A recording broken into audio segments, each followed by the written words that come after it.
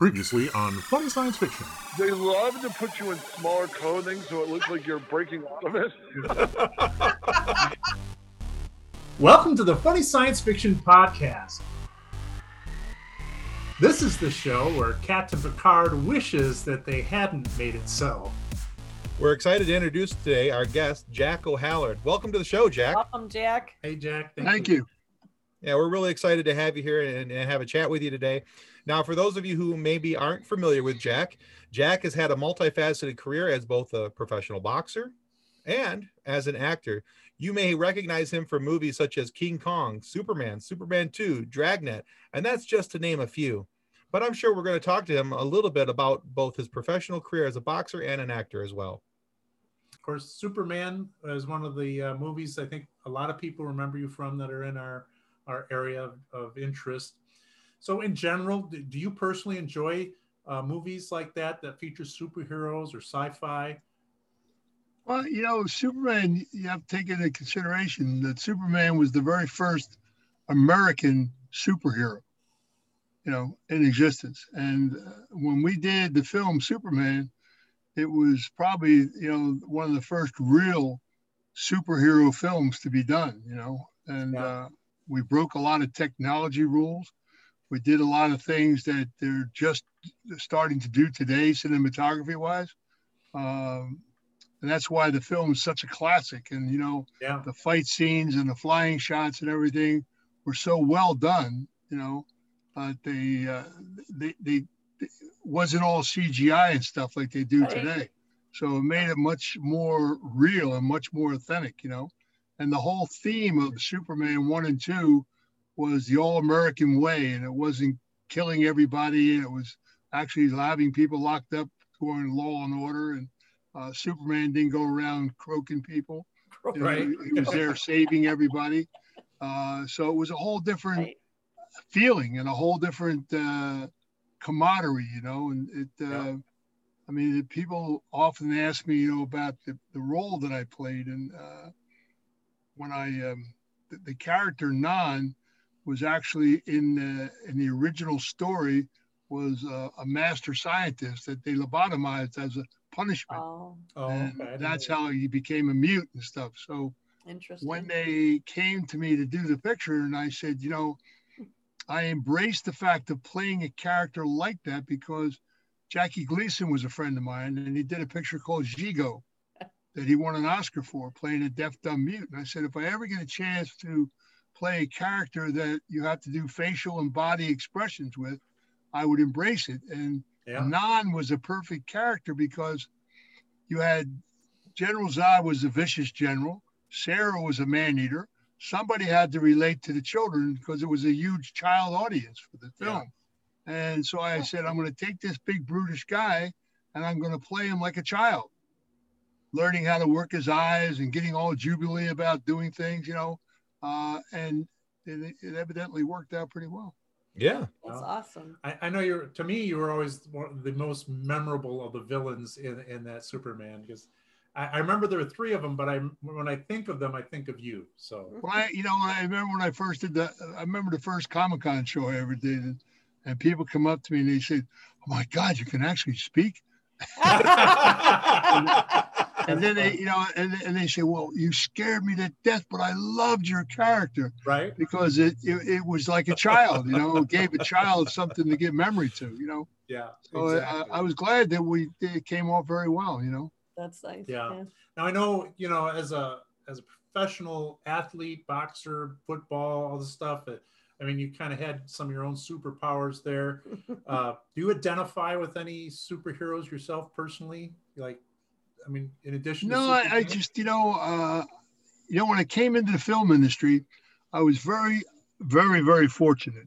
You know, I had probably the best mentor and the best teacher that you could have, Robert Mitchum. Yeah. You know, excellent. I did the first picture I did was Farewell My Lovely, and Mitchum was just, we became like father and son, and he was amazing.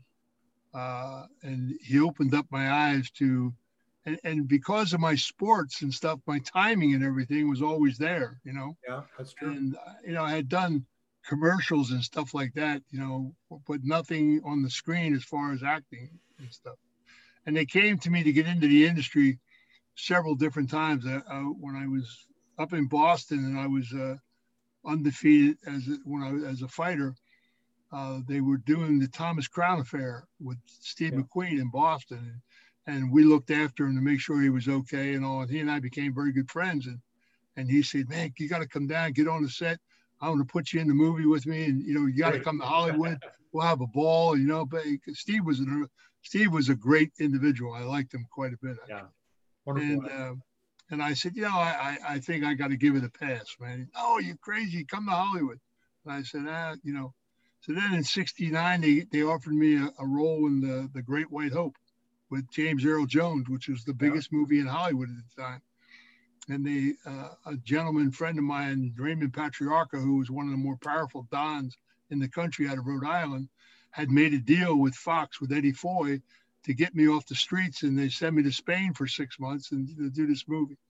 And I said, I just knocked out the #2 heavyweight in the world, Manuel Ramos. And I'm looking to fight Muhammad Ali, and you want to go send me to Spain? I said, I don't think so, And the producer said, but I thought the deal was all done. You were just going to sign the paper. And I said, there's a guy up in Minnesota, Jim Beatty. He's just retired from boxing. He's a big white kid and got 6 mouths to feed. He needs a job. Give him a call. And I left and show you the smallness of an industry. I was leaving Fox Studios and James Earl Jones was coming up the steps and I was going down the steps, and he stopped me and he said, aren't you Jack O'Halloran? And I said, aren't you James Earl Jones? And he said, I got to ask you a question. He said, you just told Hollywood to take the biggest movie in the industry and stick it?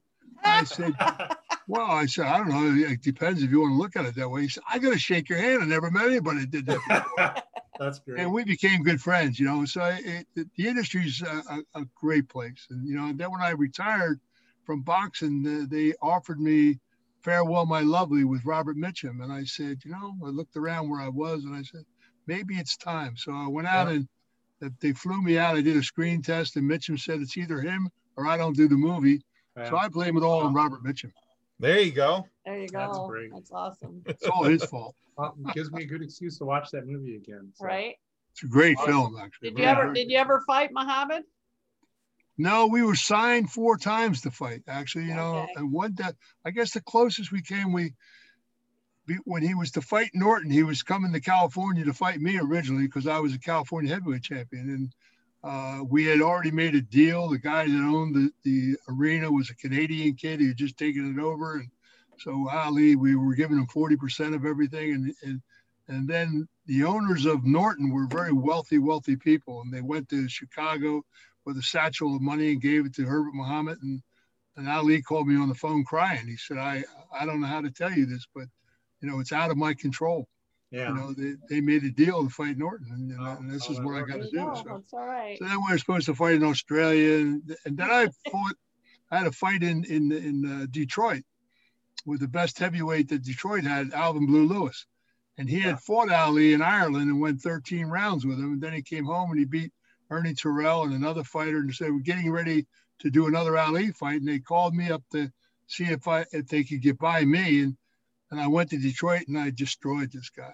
I mean, wow. In fact, I was one of the last people to stay at the Cadillac Shirt in downtown Detroit. Yeah. Oh, neat. They had us on lockout. When you went in at night, you had to have a key to get in the door because there was the troubles downtown were so bad. Yeah. Oh, wow. From there, you used to stay at the Pontchartrain. But it was but when I beat Blue Lewis, I went to see Ali at camp. He was up in Deer Lake, up at his camp, and he was getting ready for a fight. And so I went up to visit him and say, don't you think it's time that we got on this rock and roll thing and started to play or what? And he said to me, if I give you a title shot, will you really try and beat me? And I said, I'll tell you what, son, for the first time in my career, I will go away to camp like you guys do for 8 weeks or so, And when you come in the ring, bring a gun with you because you're going to need it. He said, 2 steaks, please. We were having dinner. 2 steaks, please. He was just a great guy. He was a very, very good athlete. he'd have been great at any sport he ever tried. I can imagine. Yeah. So we just had a lot of fun, he and I, and he was, but we never got down to getting in the ring, you know, which kind of made. I mean, I was in San Diego in one of my fights. This is how he was supposed to come out and fight me. I was knocked out about a half dozen guys in a row when I became California heavyweight champion. And one of the guys I was fighting was a guy called Rahman Ali, which is his brother. And I didn't know it was his brother. And he called me on the phone with a friend of mine from Vegas. And they were out in Cherry Hill, New Jersey. And he said, "You got to do me a favor." I said, "I'll do you a favor. Come sign a contract to fight me." He said, "No, we'll work it out." He said, "But you got to really do me this favor." I said, "What favor is that?" He said, "You're fighting my brother Rahman, and you got to get him out of boxing." Oh, yeah. There you go. He's insulting me, and you got to get him out of boxing. I said, "Rahman Ali's your brother?" He said, "Yes." I said, "Oh my heaven, I better go in the gym for a couple of days." Yeah. So I knocked him out in the 9th round, and he never fought again. And Oh, wow. he was. So I called him on the phone. I said, "Okay, now let's play." So that's when we put together the deal, the fight in San Diego that got kiboshed by money talks and everything walks, you know? There you Yeah, go. exactly. I wanted Okay. to ask you another question. You know, we're all kind of doing things a little bit different this year because of COVID. And we're always looking for suggestions about what types of recreation and fun and things we can be doing to occupy ourselves. So I thought I'd ask you, how do you keep yourself recharged? How do you keep yourself creative and focused in these days with all this stuff going on? I have a stationary bike in my backyard, Uh-huh. and I bike around the world on it every day. Yeah. You got screens. I take my cell phone with me, and I do a lot of business calls while I'm biking. You know, We're There you biking. go. Good and for I you. do. Awesome. I've choice. done a martial art for years, and a breathing exercise thing, and I do a lot of Pakwa and Tai Chi. So you know, I Oh, just cool. Okay. exercise over and over and over. I Keeps just you going. keep on trucking. You know. Good Yeah, for you. excellent. Now, I wanted to mention too about your novel, Family Legacy. It's a fictionalized version of things from your family and your past and things you experienced. But I also wanted to ask you, are you working on any other novels, any other books that we could look forward to from We've you? got 3 more books coming out of the same Oh, wow. genre, and nice. we also have a book of Charlie Luciano, who was my father was partners with, and we have the Last Testament of Charlie Luciano. His son's a good friend of mine. He lives in New York, and Charlie. Everybody thought he died at the airport in Naples in 1962, but he actually faked his death, and he had some plastic surgery. He actually came back to America. He lived to be 102 years old, Wow. and nobody ever knew that. You know, there was a lot of backstory there. So we're taking his book and we're going to incorporate it with the books we have, and we're going to do a mini series that'll turn into a series. Huh. And it's going to be Cool. quite enlightening for a lot of So, people. yeah, the true stories behind. Well, that's the deal. The deal is, you know, everybody does these. You know, there's no crystal ball in Hollywood as to what works and what doesn't work. But the one genre that has never lost money is organized crime pictures. Yeah, people like You know, even when they do spoofs, they still Yeah. make money.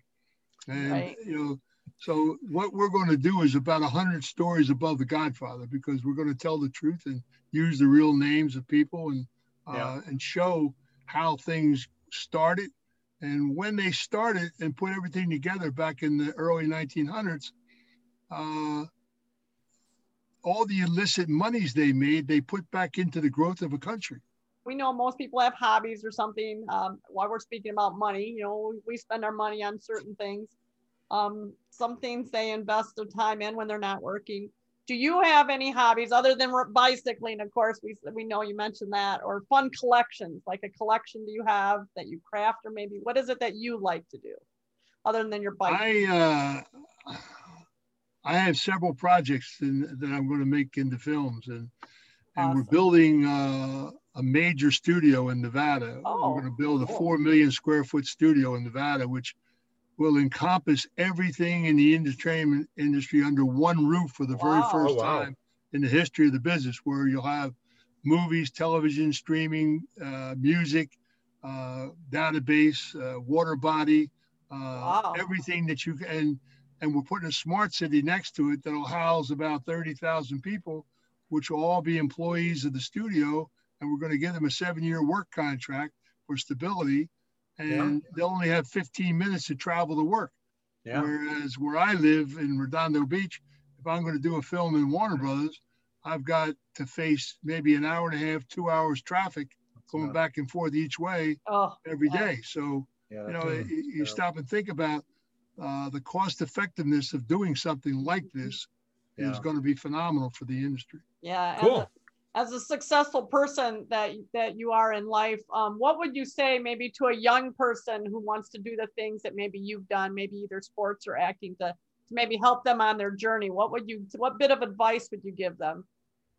You know, I think you have to take a serious look at who you are and what you actually want to accomplish. And, you know, hopefully you have some guidance from your parental period, but if you don't have that, you know, you pick somebody in life that you would like to duplicate, you know, and just get a fervor discipline in yourself that this is the way I'm going to live my life today.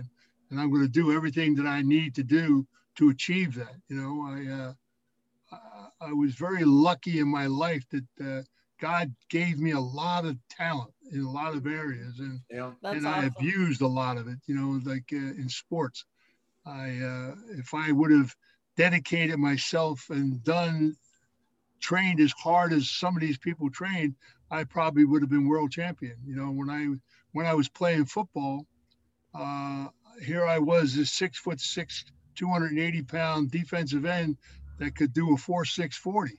You know, so I had all the natural gifts that an athlete would ever dream of having. That's I had the nice. mobility, Yep. I had the strength, I had the courage to play and do things to a professional level, you know. So while you were in those sports or performing those, did you have a special diet that you were following, or did you got a favorite food that you tend to fall back on? You know, I ate pretty healthy all my life. The worst thing that I did was I enjoyed drinking beer too much, you know.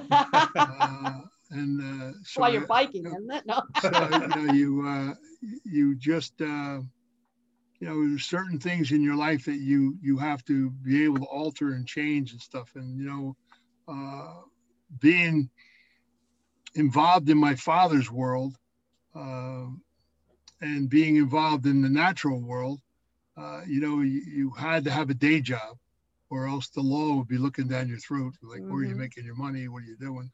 So, you know, sports to me was a day job, you know. Okay. And then at night I would take care of union business and stuff like that. Nice. And, so I mean, I might be out banging around doing things until like 2, 3 in the morning. Then I'd be up at 5, 6 o'clock to go run to get, to, you know, and then I go in the gym and sweat everything out of me and figure, oh man, I'm fine. I'm on top of this. Right. And the next night you're out doing the same carousing again, you know? So I never, and I would, when I was 16-0 or 17-0 in boxing, and I couldn't box amateur because I played with the Jets and the Eagles in football, and so I was considered a professional. In those period of time, there was no hardship cases, so we couldn't play pro ball until your class graduated college. We used to play like in a semi-pro league on the East Coast that I was attached to the Jets, so they had a team that, you know, we played for, but you were considered a professional. So when they came to me to box, because Ali won the title, and I said to some friends of mine in Philadelphia, you know, I could beat that guy. And they said, you know, that's a good idea. And they put me in the gym because I was a tough kid in the streets. Yeah. And so I wound up in the gym 6 months later on boxing. And after I had embarked on a very successful career starting out, I went to get a physical one day, and the guy said to me, "You're an Akron McGallagher kid." And I said, "Yeah, great. What the hell is that? Can I fight or not?" And he said, "No, that's a tumor of the pituitary gland, and it's a very serious disease. And how do you even do this? because it causes depression and everything else. He said, how do you ever get in the ring even? He said, and this disease will kill you, so you got to do something about it. And Wow. of course, I brushed it to the side like things like that. I'm Superman. Don't bug me. I got Yeah. things to do. So Little did you know.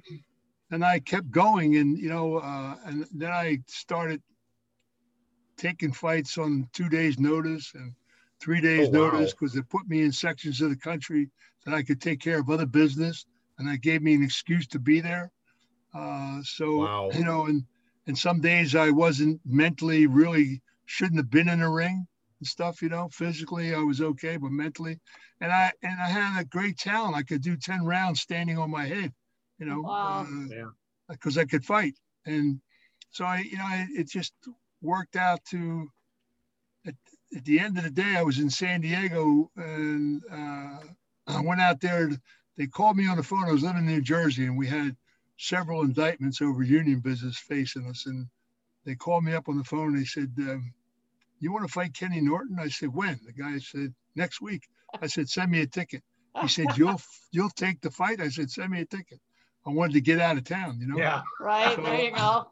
I went to San Diego, and I gave Nick Norton a great licking. In fact, that we really was a terrible. I won the city because I really beat him, and they gave him a decision. But Nice.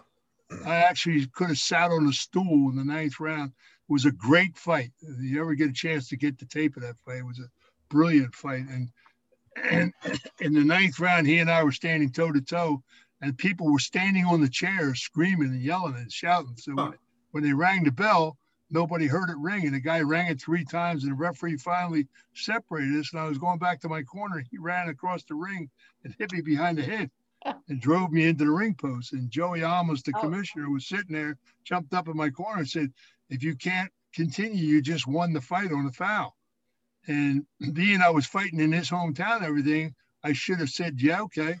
But my anger got the best of me. And I said, I'm going to kill this guy, man. And I get out in the middle of the 10th round. I'm saying, what am I doing, man? And he's bleeding like a pig. And I busted him up pretty good. And so he got a decision, but I won it. So I stayed there, and I knocked out a half dozen people and won the California title, and fought a guy, Henry Clark, that nobody wanted to fight, and beat him up in San Francisco. Yeah. And so it was, all to the better. But the doctor down there, Bill Lundeen, was a good friend of mine, and he gave you your physicals for the fight. And he said to me one day, Jack, if you don't go to Scripps and get a workup on this acromegaly, he said, I'm pulling your boxing license, because this disease will kill you, and you're my friend, and I don't want to see that happen to you. So I went to Scripps, and sure enough, your body would pump out normally 10% growth hormone. Mine was pumping out 150%.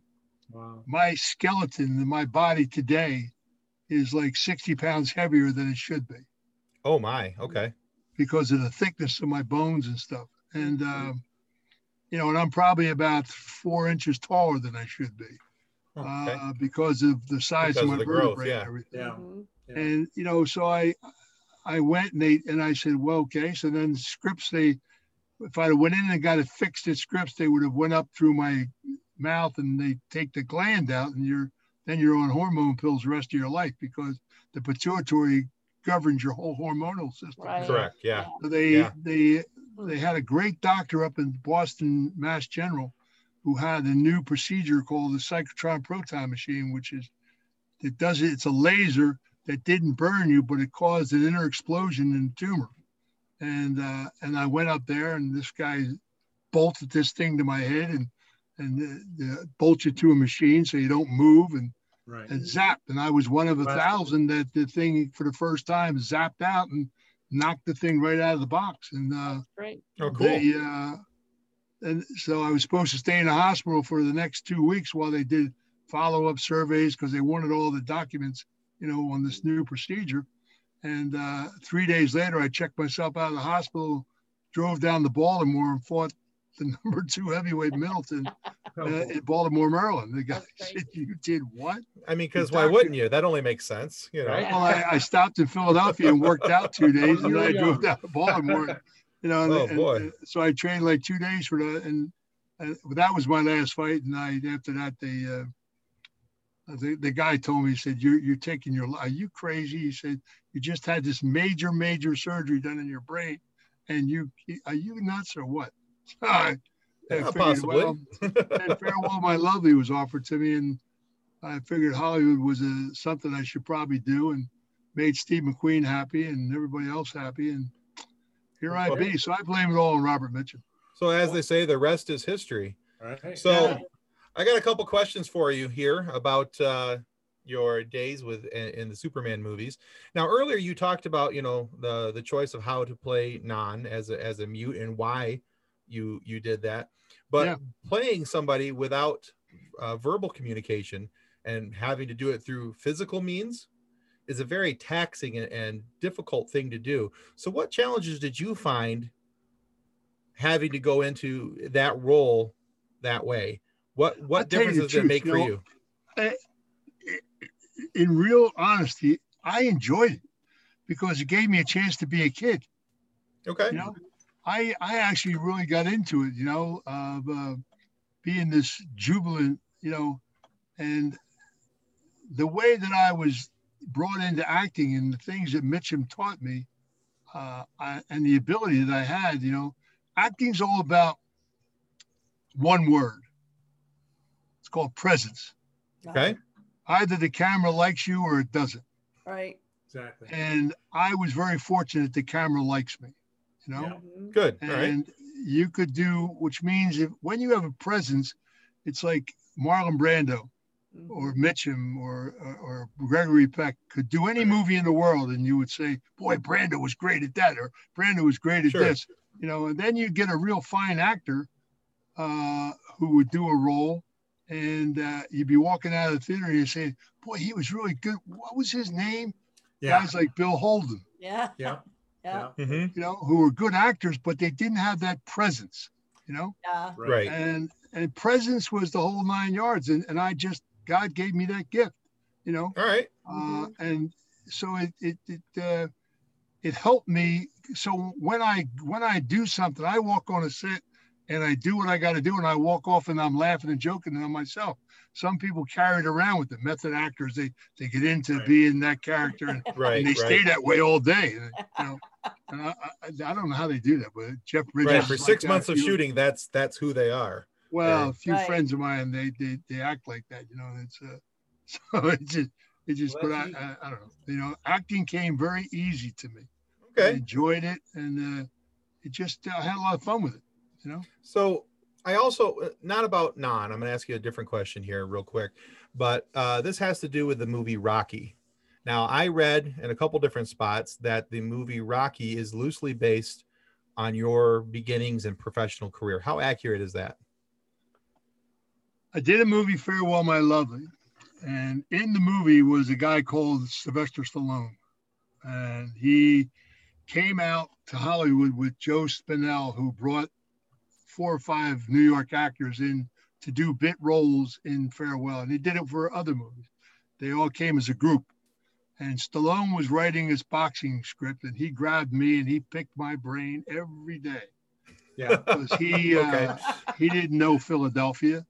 I told him about who I was and the waterfront and the fact that I was a gangster fighter, and I was controlled by the mob for a period of time, and I explained Philadelphia to him, and one of the telltale deals is that in the morning when he got up and he was cracking eggs and putting them in the blender.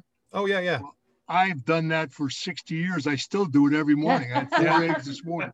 Raw eggs. I eat them every day, and I've done it for years. And I told him about that.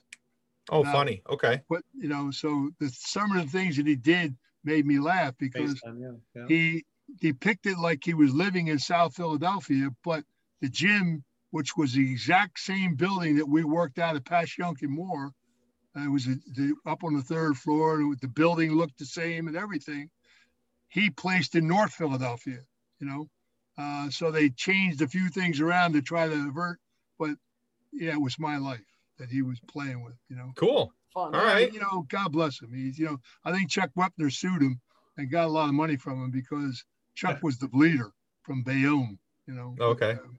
I was the hoodlum from Philadelphia.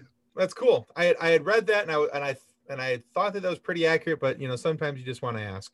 No, it's true. It's a very true story. Every That's day cool.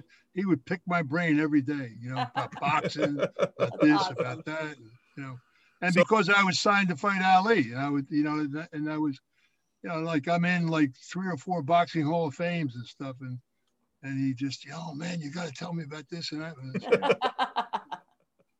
So what you might not know is that we have a very large Facebook group that follows us. We have our Facebook group right now is about just under 93,000 group members. We like to call them fans, but so we let it be known that we were going to be talking to you, and we asked if there was any silly questions that they would like to ask Non. And here's a group one from our group member. His name is M. Jonathan Garzillo.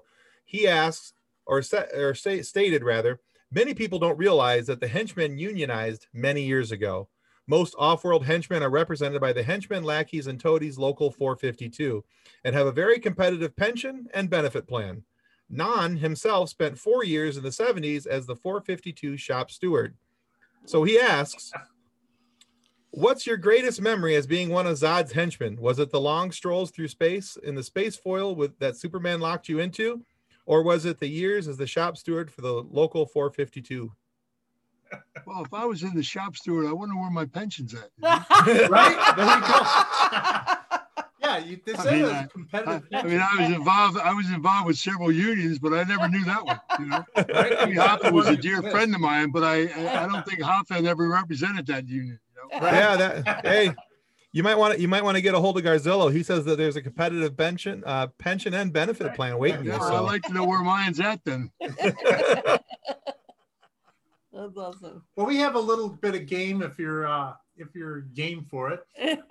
What we did is we took our 92,000 member group and we asked some questions on how they think Zod would have, or excuse me, Zod, not Zod, Non. Those single syllable names get me every time. How Non would have viewed these things, and most of them are pretty silly. So we're going to warn you that right up front. But what we do is it's kind of like a Family Feud thing where if you guess the most popular answer, you get 3 points. Second most popular, you get 2 points. And if you get the third most popular answer from the 3 that we give you, Well, you got to realize that Non was lobotomized here, so I know. So, I should get points for that alone. That's exactly. right. So if you get 7 points, you're going to go ahead and get one of our. I gave the Red Shirt Widows and Orphans Fund. There's a running gag in that the guys in Star Trek that wear the red shirts always get knocked off. And if you get 12 points, you're going to get the mug along with my book that I wrote, which is a parody of that type of movie called Custodians of the Cosmos. It's those who boldly go to clean up after those that boldly just went. So I had a little fun with that. It was a #2 bestseller. No, I wish it was. But now we do have a little bit of a penalty if you don't do very well. We're going to go ahead and make a funny picture, a meme with the character you played and put it in our group as kind of as a light punishment. So just have a little fun with you. How does that sound? Do you agree to the terms? Sure, not a problem. All right. So here we go. Start you Now, off. do I answer it in vernacular or do I just grunt? you can grunt 1, 2, or 3. 1, 2, or 3. You can grunt. However you choose to answer, as long as we understand it. That's right. So, question 1: if you could see Non from Superman do a song from Broadway style musical, which would it be? Did our group members say that it would be Putting on the Ritz from Young Frankenstein, I Feel Pretty from West Side Story, or the main theme from Phantom of the Opera? Wow. So Putting on the Ritz, I Feel Pretty, or Phantom of the Opera. Which got the most votes from our people. Which do you think our people picked as the most popular? Putting on the Ritz, probably. Absolutely. Yep. Yeah, Right. great. You got it. 3 points. Oh, that's funny. Yeah, that would be cool too. So, question 2: what is Non's opinion of Kal-El, aka Superman? Did our group say he still carries his baby blanket? Is he just a dude with a superhero complex? Or 3, do you think he only needs a pair of glasses to disguise himself? He thinks he only needs a pair of glasses to describe it. Yep, you got it again. Number one answer. 2 for That's 2. awesome. you know. You know our group really well. All right, question number 3. Why didn't Nan and Ursa defeat Zod themselves? So our group suggested, was it did they think it was because there was too much brawn, not enough brains? Or did they say they were told that there would be snacks and there wasn't any? Or Nan thought that single syllable names needed to stick together? Too much brawn, not enough brains. Were they told there would be snacks, or did they think single syllable names needed to stick together? What did our group say? So what did our group say? This one was that's out there. interesting. I like that one. That's I know, right? that's Why didn't? what was the third? What was the third answer? They thought single syllable names needed to stick together, so Zod and Nan stuck Non-Ursa together. defeats Zod. Yeah. Yeah, probably that's right. Probably they thought everybody ought to stick together. That was they our didn't number. really do. They didn't do snacks too well. No. Well, actually, that was our number 3 answer. Snacks was Snacks number was 1. actually People their must have number been one. hungry when they Yes, took the apparently. test. I was going to say that, but we never did eat a meal together. Oh, really? Yeah, that's true. Yeah. There you go. Yeah. So There's so- only 5 questions. This is question 4. What did oh, there it went. Sorry. What did Zod, Ursa, and Nan do in the Superfoil prison that Superman locked them in? Did our group say they plotted their revenge, knit each other's sweaters, or karaoke? Karaoke. I know. Yeah. right? There you go. You got it. That was He's number nailing this. 1. Yeah. So 3 points. They weren't locked in with sweaters. Yeah. Where did they get the yarn? You know. All right. So our last one, question 5. If Nan were to be a spokesman of a product, would it be Just for Men, Hooked on Phonics, or Chia Pets? What was the last one? Chia Pets. Those little plants that grow hair. Those little plants you spread the butter on, then it grows hair everywhere. So yeah, so it'd be Just for Men, Hooked on Phonics, or Chia Pets. Just for men. Yes. Yep, you got it. You again. nailed it. Awesome. Well, you get both the book and the 13. mug, so you did great. Yeah, You so nailed many it. so many people in our group were commenting on not only the thickness and well manicured nature of Nan's beard, but also the massive amount of chest hair that was showing everywhere. So, Right? Yeah. It was a manly man. You Yes. actually had 13 points. So Yeah. that's really good. You did great. A lot of So- people don't get that much. So Well thank you done. so much for Yeah, that was fun. having a little fun with us and taking part in our silly quiz. You're Yes, a good Jack. sport. Not Thank bad you for a so guy much. lobotomized, huh? yeah, not hey. bad, yeah. Yeah, thank you so much for being on the show today. Where can people go to find more about your novels and your other works? They go to familylegacythenovel.com. Okay. Okay. All right. Anywhere else to find your works or anything other than Anything about your Yeah, current just project? Google me, you know. Google Okay. you? Okay. we can It do seemed that. to be all over the place on Google, you know what I mean? Yeah, Yeah, we'll I throw found in an it. Yeah, we IMDb found link. it. Yeah. We'll be Yeah, we'll sure throw to in an place IMDb those. link to make sure that they can see your movies and things. Yeah. Yeah, we'll be sure to place those descriptions so people can find you and all your other works. Great. Now, one thing for our viewers and listeners, remember that subscribing is the single most important thing you can do to ensure that we get more amazing guests like Jack here and more funny moments that you can listen to. Please subscribe. Please check out Jack's work. Always feel free to contact us where it all began on our Facebook group, the Funny Science Fiction. If you're not happy with the show's content today, just let us know. For every complaint we receive, we're going to donate 4.3 cents to a scene-for-scene recreation of the Star Wars Holiday Special. It's going to be cringe-tacular. Oh, that was cringeworthy. Yes. Now, our ending quote for this week comes from Isaac Asimov. It says, "Those people who think they know everything are a great annoyance to those of us who do." Thanks again, Jack, for Thank being you, here. Jack. Thank you, Thanks, Jack. everyone, Thank you, for guys. watching. Have a Thanks, great Ian. day. Now, it would be illogical if we failed to mention our charity, the Red Shirt Widows and Orphans Fund, because as we all know, in episode 142, just 5 minutes and 27 seconds into the show, red-shirted Starship crew members will probably die after accidentally landing on planet XO3 and fighting with Rux androids. But thanks to the Red Shirt Widows and Orphans Fund, their families aren't left without hope. Please remember our fictional charity, Red Shirt Widows and Orphans Fund, is connected to a very real charity And your purchase of Red Shirt Widows and Orphans Fund merchandise allows us to donate 100% of profits of sold merchandise to the awesome folks over at Wish Upon a Teen. They help kids have a more comfortable stay in hospitals when their stay becomes extended. Let's not forget to help our neighbors in this time of need. On behalf of the rest of the hosts of Funny Science Fiction, we'd like to thank you for listening to this episode. If you'd like to be a guest on one of our future episodes, please contact us by means of our Facebook group, Funny Science Fiction. You can find us on Twitter or Instagram using the handle @FunnySci-Fi, or you can go to DraytonAllen.com and click the Contact Me link at the bottom of the page. Thanks again. Hope you enjoyed the episode. Copyright 2020 by Drayton Allen. Original music by Jordan Michaels. Reference to any specific product or entity mentioned in this podcast does not constitute an endorsement or recommendation of or by Funny Science Fiction or its sponsors. The views expressed by guests are their own, and their appearance on the program does not imply an endorsement of them or any entity they represent. If you have questions about this disclaimer, please contact us via email at DraytonAllen@DraytonAllen.com.